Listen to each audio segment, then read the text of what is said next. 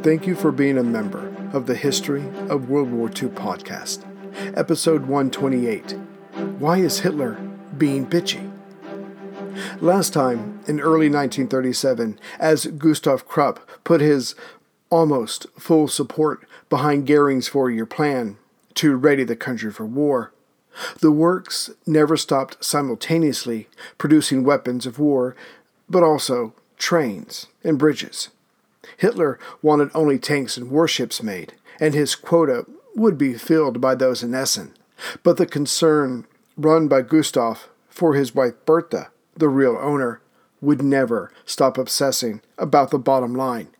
Hence, goods for other countries were still being made.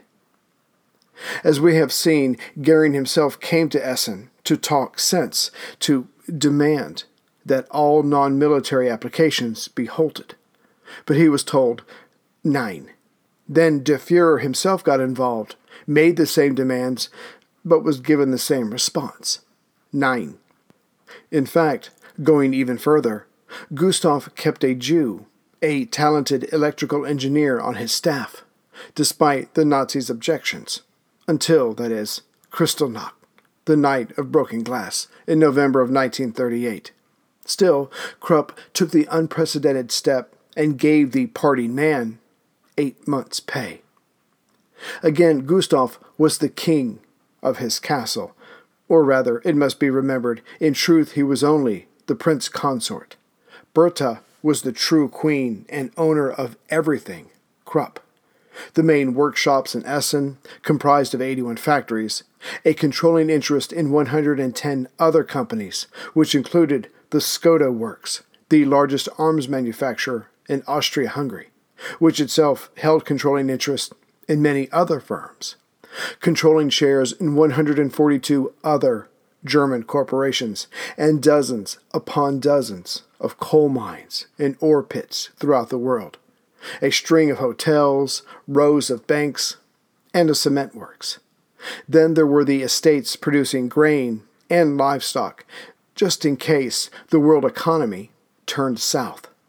But with Berlin ordering everything war-related under the sun, that was not a prospect anyone considered. And Bertha's prince was Alfried, the oldest child.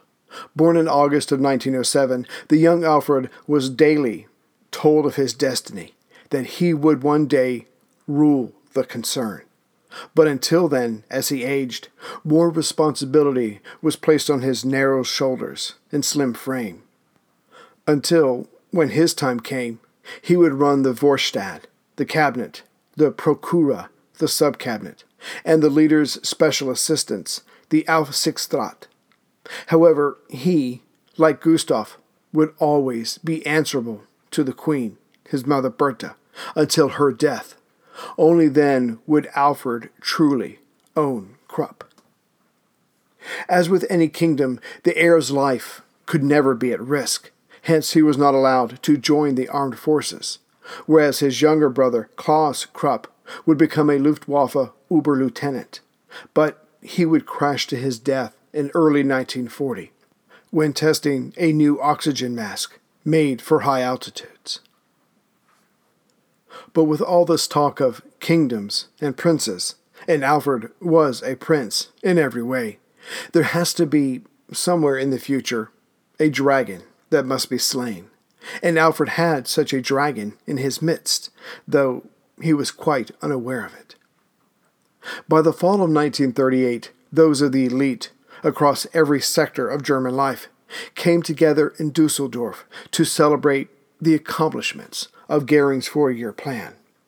Not only was Germany readying for war and all the profits that came from that, but the country's economy was leaving the rest of the world behind.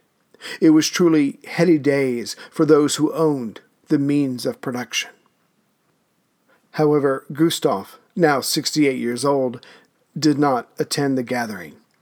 He only left Villa Hugel for the likes of Hitler, Mussolini, and a few Japanese notables. Instead, he sent his two main lieutenants, Alfred and Edwald Oskar Ludwig Loser. Alfred had by now received a Master of Engineering degree and had, to boot, brought home the bronze medal in the 8-meter class sailing during the 1936 Olympics. Hence, he had earned a spot in Gustav's cabinet, the Vorstand. The other man, Loser, well, though he was an incredible administrator, the truth was, it looked like he was going to be the one to succeed Gustav. In 1937, Alfred, then 30 years old, fell in love with the divorcee Anneliese Lampert and married her soon after. His mother, Bertha, disapproved to the point that Alfred was almost removed from the line to replace Gustav, and in fact, the issue was still up in the air.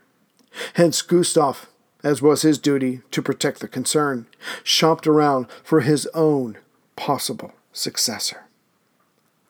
But more than that, the two men, Alfred and Loser, were very different in terms of personality and outlook, so they could never have really been close in the first place. But now Alfred knew he was working with his enemy. But what he did not know was that Loser had a secret of such magnitude that, had he known, Loser could have been shot on the spot by the nearest Nazi with a pistol, which is why Loser kept his distance from Alfred. By 1938, there was already an organization that wanted to oppose and replace Hitler. Building up the country's armed forces was one thing. Bringing back German pride was acceptable to almost everyone. But purposefully steering a path to war, that could not be countenanced by some. And those who thought as such among the elites began to whisper to each other. In fact, by 1938, a shadow government had been formed, ready to move into power should something happen to Hitler, from assassination to a political death, as he tread the high wire of international politics. And Loser, either the number 2 or 3 man of Krupp, was a member of the shadow government. Just imagine what someone with Krupp's name and means could do to sow discord within the Nazi leadership. All that aside, Alfred, the heir, was distant to everyone, not just Loser, both from personality and from training. He would be the Cannon King one day, and all his consuming responsibility would be the concern. So he embraced solitude by having a 15-bedroom house built on the family grounds. Of course, this building was surrounded by barbed wire and was watched over by a sentry. In it, Alfred would spend countless hours drinking and smoking, developing film of photos he took as he traveled the world. The pictures were not great. Photography was not one of his talents, but he enjoyed himself. 2 of his few passions were sailing and seeking out danger. Either driving too fast or sailing into a force 8 gale, the young man who would one day be handed the world sought something. Danger, but more than that. As someone who never wanted for anything and one day would be able to buy himself anything, and he would, perhaps he sought to feel, to break away from his training that demanded that he be aloof from the world, which was, he was told, the best way to eventually run his part of it. As for his marriage, that couldn't withstand Bertha's hammering. Thus, when the divorce came, Alfred went deeper into himself. But as he later told a colleague, "My life has never depended on me, but on the course of history." And he understood that. Still, there was much sadness in the man. By June of 1937, Hitler, with his country's armed forces years ahead of their neighbors in terms of build-up and preparation, decided it was time to expand the Third Reich. Of course, one has to start slowly when taking over the world. So Berlin's first view towards European domination would be limited to taking advantage of politically favorable opportunities. As only 4 copies were printed of this decision, it's probably true that Gustav nor Alfred were given a copy, but that does not mean they were not informed of said decision. But that decision would be altered on November 5th of that same year, 1937, during a 4-hour speech given by Hitler to his generals. It was then that Hitler told the men, though Germany has come far, the fatherland has so much further to go.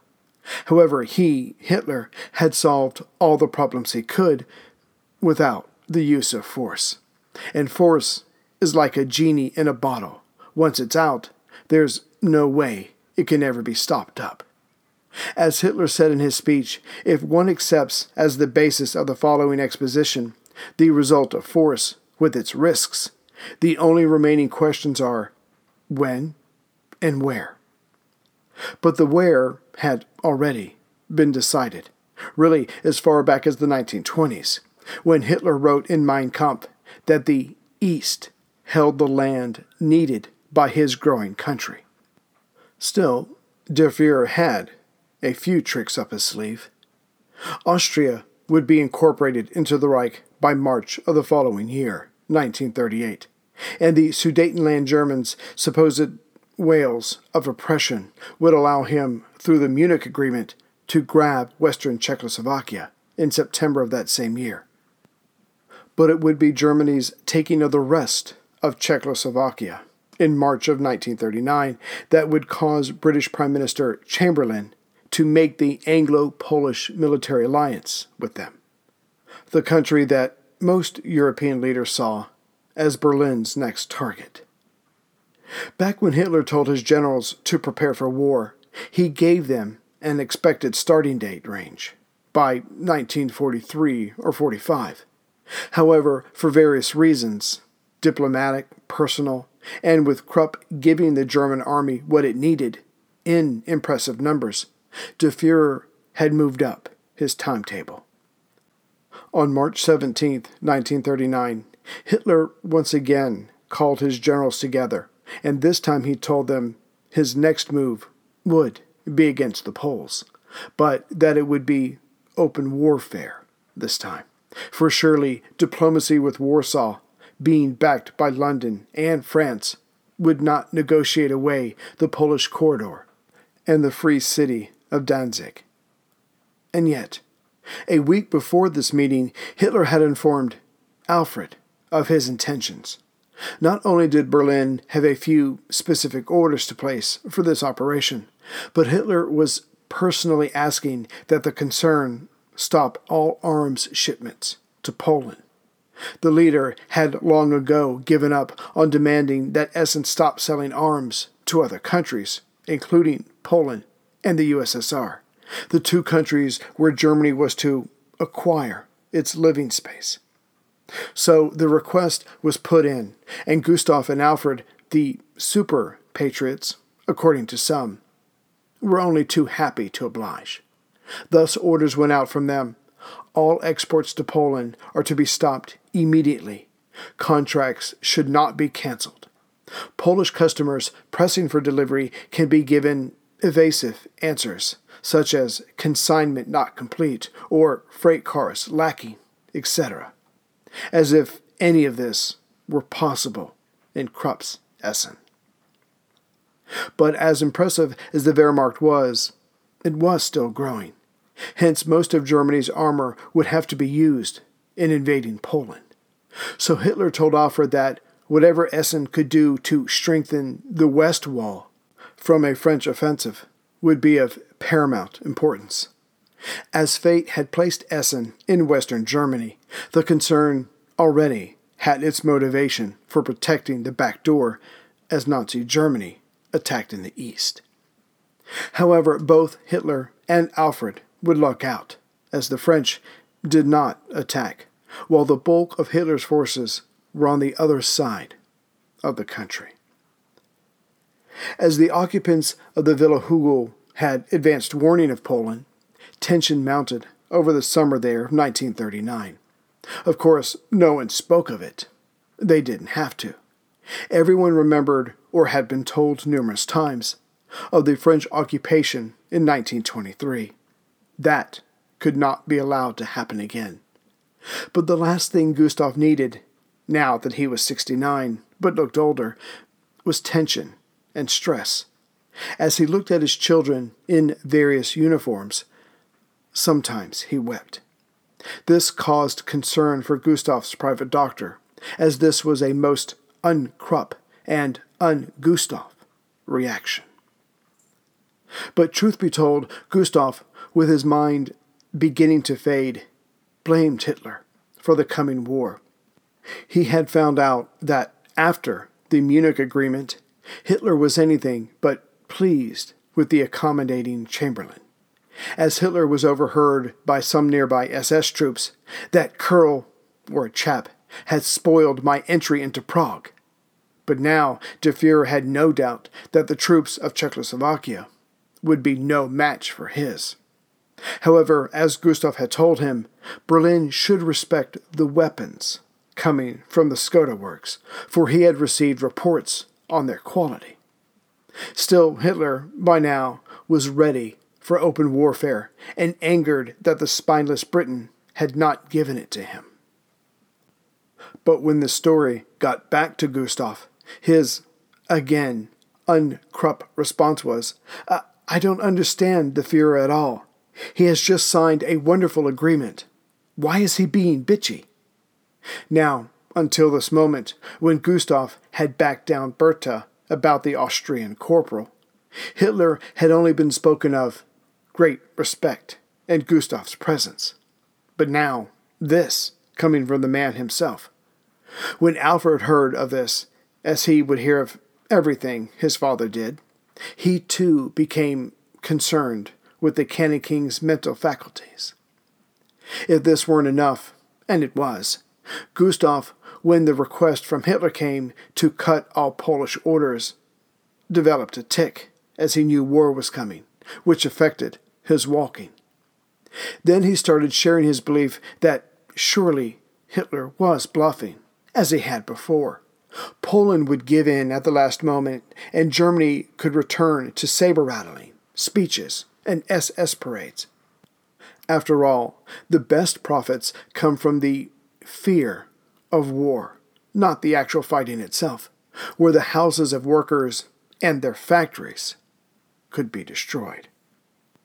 No, something had to be done to head off this madness.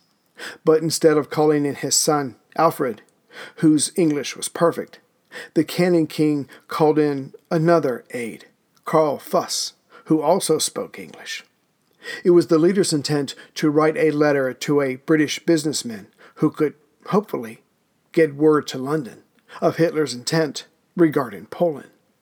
And a second letter, which was clearly treason, was sent to an American industrialist. It also mentioned Hitler's intent towards Poland and that the West had better stand up to the man in Berlin, or they would all be engulfed in another general war. But it was too late. As powerful as Gustav Krupp was, he could not alter Hitler's dreams of glory. In the early morning of September 1st, 1939, the Germans roared across the Polish border, using the tanks of Krupp, von Bohlen, und Halbach, no nobler steeds in all the world.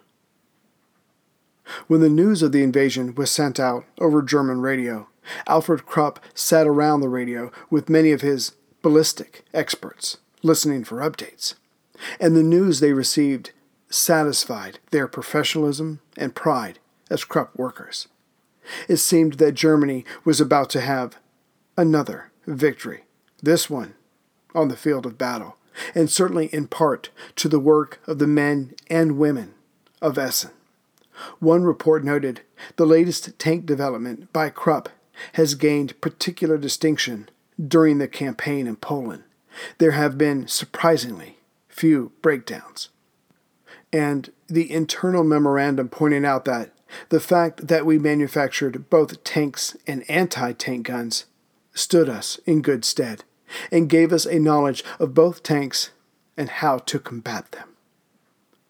Gustav had been right not to go to his son for advice in thwarting Hitler, Gustav may have been loyal to Germany, but his son was Hitler's man, through and through.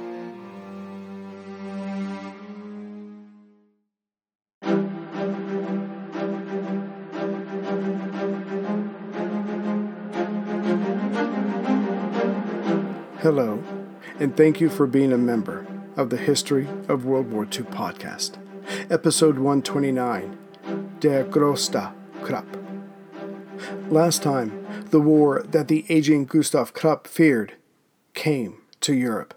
Germany invaded Poland, and in response, Britain and France declared war on Hitler's empire.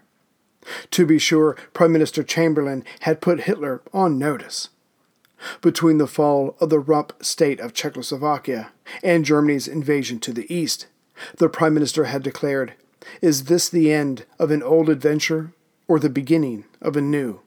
Is this the last attack upon a small state, or is it to be followed by others? Is this, in effect, a step in the direction of an attempt to dominate the world by force? If so, and if Herr Hitler assumed that this nation has so lost its fiber that it will not take part to the utmost of its powers in resisting such a challenge, he was making a fatal miscalculation. And now that war had been enjoined between the two, it was time to find out who indeed had been mistaken. As for Alfried Krupp, he was riding high. In his first annual report of the concern, on October 1st, 1939, just days after Poland surrendered, he concluded, "We take great pride in the fact that our products have come up to expectations during the war, and we have been strengthened in our desire to do everything in our power to maintain the technical quality of German ordnance equipment, thus playing our part in reducing Wehrmacht casualties." He had already mentioned the company's profit for the last year of some 12 million marks, and indeed, both the country, in the form of its army, and the concern could only conceive of more successes in the coming years. But it would be inadequate to say that Krupp was just another arms manufacturer, though one of the largest in the world. The concern was an equal partner, though reluctantly, through Gustav, when war came. To be sure, he was at Hitler's side, and had de Vier's ear on major decisions. But when Alfred took over, there would be no hesitancy, and Essen was now a major factor in Hitler's plans, as it must be said that the leader's victims were Krupp's as well, and their partnership grew only more intertwined. 2 months before Operation Weserübung, Hitler's attack on Denmark-Norway, Krupp had its Copenhagen agent there send back information on Danish armament emplacements, all in OKW, or High Command of the Armed Forces codes. Of course, Krupp's man did not know what Hitler and Gustav knew, so left vital information out of his report. When Hitler's fleet sailed out on the morning of April 9th, 1940, bound for Oslo, it did not know of what was waiting for it at the 85-year-old fortress of Oskoborg. There, purchased many years ago, were .28-centimeter Krupp cannon. Though ancient, the weapons had been made of fine Krupp steel, and still worked magnificently. On came the German fleet. But thanks to the Krupp guns, before too long, the heavy cruiser Lützow was severely damaged. However, the Blücher was sunk, with the loss of some 1,600 German seamen. Also on board, and now at the bottom, were Gestapo officers, who were going to announce that Vicomte Quisling was now the country's dictator. The German High Command was outraged by this.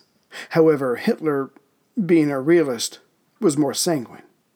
He understood international politics as well as international business, at least on a basic level. It was done. The guns had been sold a long time ago, but still, Norway would fall. Hitler also stayed calm when he was told of the last sale to Russia of a warship that had been intended for Poland. No, Krupp and Berlin were linked in victory or defeat, never to be severed. Gustav and Alfried wanted to make sure that this kind of mistake would not happen again. Not that it was bad for business. Their main buyer, Berlin, would never stop giving them orders, and word of what the old Krupp guns did to the German fleet was the best PR anyone in Essen could ask for.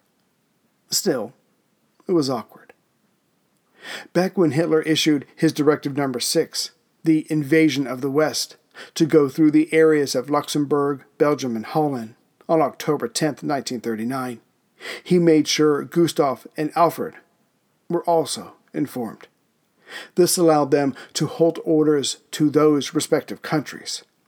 But when Denmark and Norway were taken, the requests for information as to why orders were not being sent through to Amsterdam became more urgent.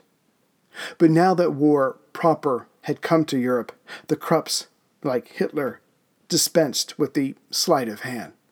The orders and questions were simply not to be answered. This evasion went on until Directive No. 6 was launched. Then the questions stopped coming to them. The West was now a part of the Third Reich. By the spring of 1941, Berlin and Essen had this down to a science. When Hitler told Gustav and Alfried that the Balkans were the next to fall under the Nazi sway, weapons orders bound for there dried up. But more than that, this time the concern sent to Berlin a list of all Krupp guns sent to Belgrade and Athens for at least the last 2 decades.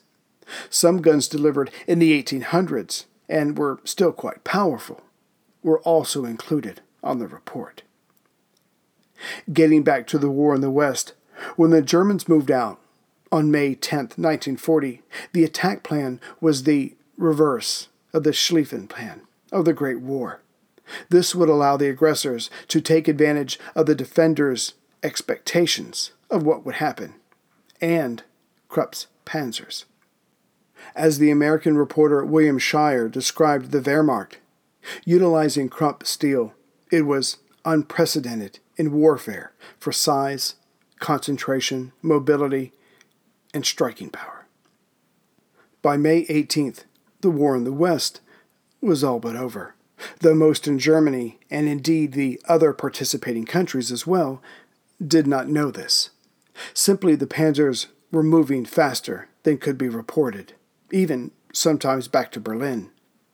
By mid-May, Hitler's, or rather Krupp's 7 panzer divisions had encircled Britain's expeditionary force, many Belgian soldiers, and 3 French armies. It was then just a matter of tightening the noose. On that same day, May 18th, Alfred Krupp was meeting with 2 men to possibly buy a painting. The art historian, hoping to make a hefty commission this day, badly needed the money. As he had been openly critical of the Nazis, less and less work had come his way. Indeed, if the Nazi stalwart Alfried knew of the man's public political statements, he would have not even shown up at the restaurant. But before the agent could get underway with his speech, Alfried silenced him. It was time for the 2 o'clock update on the radio. Krupp's party gathered around, as did the other diners. When the names of villages recently captured were announced, a local businessman pulled out a map he had and pointed at the locations for all to see. The report ended and the radio was switched off. That's when Alfried got down to work. The painting was forgotten. As he was in the business, Alfried knew the companies and their owners of the now all but conquered Belgium and Holland. Right away, he began to decide which German industrialists would get what. As for those current owners, Alfried said nonchalantly. "We will have them arrested." This kind of acquisition had been started with the taking of Poland. Just before hostilities broke out, Hitler asked the industrialists for a list of holdings that had been lost by them in 1918. Gustav had not hesitated to demand his property in Lorraine, though he had already been compensated for it by Berlin many years ago. This was the opening of a floodgate in where many German elites comprised wish lists of foreign property once it came within the Third Reich. Of course, on paper, the properties once taken over were leased to various German citizens, but really the buildings were just taken outright. But thinking beyond simple theft, Goering let the German magnates know that there was a long-term strategy as well. Quote, "One of the goals of the German Economic Office is the increase of German influence in foreign enterprises. It cannot be seen yet if and in which way the peace treaty will deal with this transfer of holdings and so on. But it is necessary even now that every opportunity be used to make it possible for the German economy to gain a foothold, even during the war." As for the Krupps being the arbiters of who would get what confiscated property, Hitler had no problem with that, for what Essen agents were giving him was much more valuable. As one country after another fell to German forces, Krupp agents already in country would take the military to whatever hidden troves of weapons the victim countries had stashed away. It was vital for the Germans to make sure that any resistance fighters did not get hold of any cache of guns or explosives. Still, this new position of Alfred's was made official when he was made the chairman of the Reich Iron Association and the Reich Coal Association. But by the end of 1941, Operation Barbarossa was turning out to be not the knockout blow that was to push Russia from the war. The men of Berlin were stunned, and only then disappointed. The same could be said of Krupp's Vorstand, or cabinet. However, they, and Hitler would do this later, started reminiscing about the good old days of 1939 and 1940, when things went like clockwork. And then Alfried entered into a darker phase of his connection with Hitler. Along with Albert Speer, the Reich Minister of Armaments and War Production, he and Alfried, representing the Reich Iron Association, decided in July of 1942, as the war on the Eastern Front still lingered, that more drastic measures were needed. A report read, Alfried Krupp, representing RVE, attended a session of the Central Planning Board with Speer and others, in the course of which it was decided to impress 45,000 Russian civilians into a steel plant, 120,000 prisoners of war, and 6,000 Russian other civilians into the coal mines, and to place the medical standards for recruiting prisoners of war lower than those required of Germans employed in the coal mines, which meant the coal and ore coming from fallen countries, along with the now foreign slave labor, the Reich could produce more weapons of war at a faster rate, for Hitler would have need of such increases with the stubborn Russians and the stubborn British, not to mention the now fighting forces of the United States, all aligned against the fatherland. From France alone, Nazi Germany, with Alfred's help, was taking out of France $7 billion worth of goods each year of its occupation. And it was Alfried who wrote to Hitler that now, as the Americans were in the war, why should Germany not take American interests within their reach? One of Alfred's first victims was the Singer Sewing Machine Company, at least its holdings within Europe. But as Hitler and Alfried had already crossed the line of international law. What was the point of stopping now? And they both knew their actions were illegal. For the Hague Peace Conference of 1899 had specifically said, if, as a result of war action, a belligerent occupies a territory of the adversary, he does not thereby acquire the right to dispose of property in that territory. The economy of the belligerently occupied territory is to be kept intact, just as the inhabitants of the occupied country must not be forced to help the enemy in the waging of war against their own country or their own country's allies. So must the economic assets of the occupied territory not be used in such a manner. But to zoom in even further, to give Alfred his due, or rather his blame, Hitler may have railed against and flouted the Versailles Treaty, but he had not done so against the Hague Articles. That was Alfred's doing, and he knew what the consequences would be should they lose the war. When the Allies eventually marched into Essen, a letter was found in Alfred's files that read, "Sooner or later, the Allies will have to draw up their lists of war criminals. It is expected that those who have ordered or executed looting of all sorts will not be overlooked. It is an undisputed principle that spoliation of occupied territories is considered to be a war crime." The good news was that this wouldn't matter as long as they won.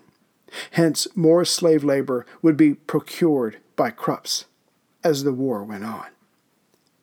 By such tactics, Alfred, when he officially took over the concern, controlled one of the largest economic and industrial empires of the world, holding possessions in 12 countries from the Ukraine to the Atlantic, from the North Sea to the Mediterranean.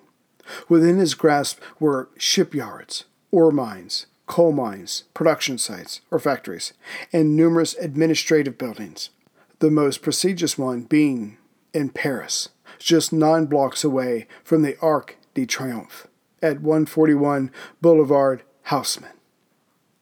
Before France fell, the building belonged to the Société Bacri Ferres, a Jewish firm. But in the spring of 1941, a Yugoslav Jew named Robert Rothschild bought 91% of the factory's shares. To be sure, when the Germans came to Paris, Rothschild fled, but then wanted to return once France was divided between Hitler and Vichy. After all, the building was being used to build tractors, and now that the war was over for France, it was time to get back to business. However, Alfred was being told by Hitler of his need for thousands of more trucks as Operation Barbarossa was about to get underway. Hence Alfred wanting the building and its abilities. In the end, he would get it, but at least on paper, it took years, and Rothschild would disappear in Auschwitz in March of 1944. He would never be seen again. This was all due to the desire and pressure of Alfred Krupp, who was being pressured by Hitler. Not that Alfred minded. He was with Hitler all the way, in that, 1, he believed Der Führer would lead them to ultimate victory, and 2, as long as he followed the path Hitler laid down, he would be able to gobble up more and more of Europe's industrial treasures. And Alfred unabashedly desired to be the greatest Krupp of them all. Hello everyone, Ray here. Sorry this came out late. Life got in the way. I don't think too many of you heard this last time, so I'm going to repeat it, probably because I said it like in 5 seconds. But I'm doing another giveaway. I have some Churchill travel mugs, the kind that keep your beverages warm or cold. So I'll be giving those away. I've got like 4 or 5 of them, something like that. So just send me an email to wwiipodcast@gmail.com and put travel mug in the subject line, and I'll do that next month. A couple of you have submitted, but I don't think, normally I get a whole bunch of these, so I think maybe just because I said it really quickly at the end of the last one, most of you probably just turned it off and didn't hear it. So anyway, send that in. Good luck to everybody, and I'll be handing those back when I get back from Europe. I'm going to be in Europe for 3 weeks. Hopefully I can see some of you. I'll be putting the dates and places on the regular next episode that comes out. I'm going to Paris, Corsica, Rome, Florence, and Athens. So the first 3 weeks of July. Anyway, I'll give you more details later. Come by and say hi. That would be so awesome. So I will see you as soon as I can next month with the next episode, and we'll draw the winners. I'll bring my daughters in. They love doing that kind of stuff. So be good to each other. Take care. And if you are going on your own vacations, which hopefully most of you are, I hope you have a great time.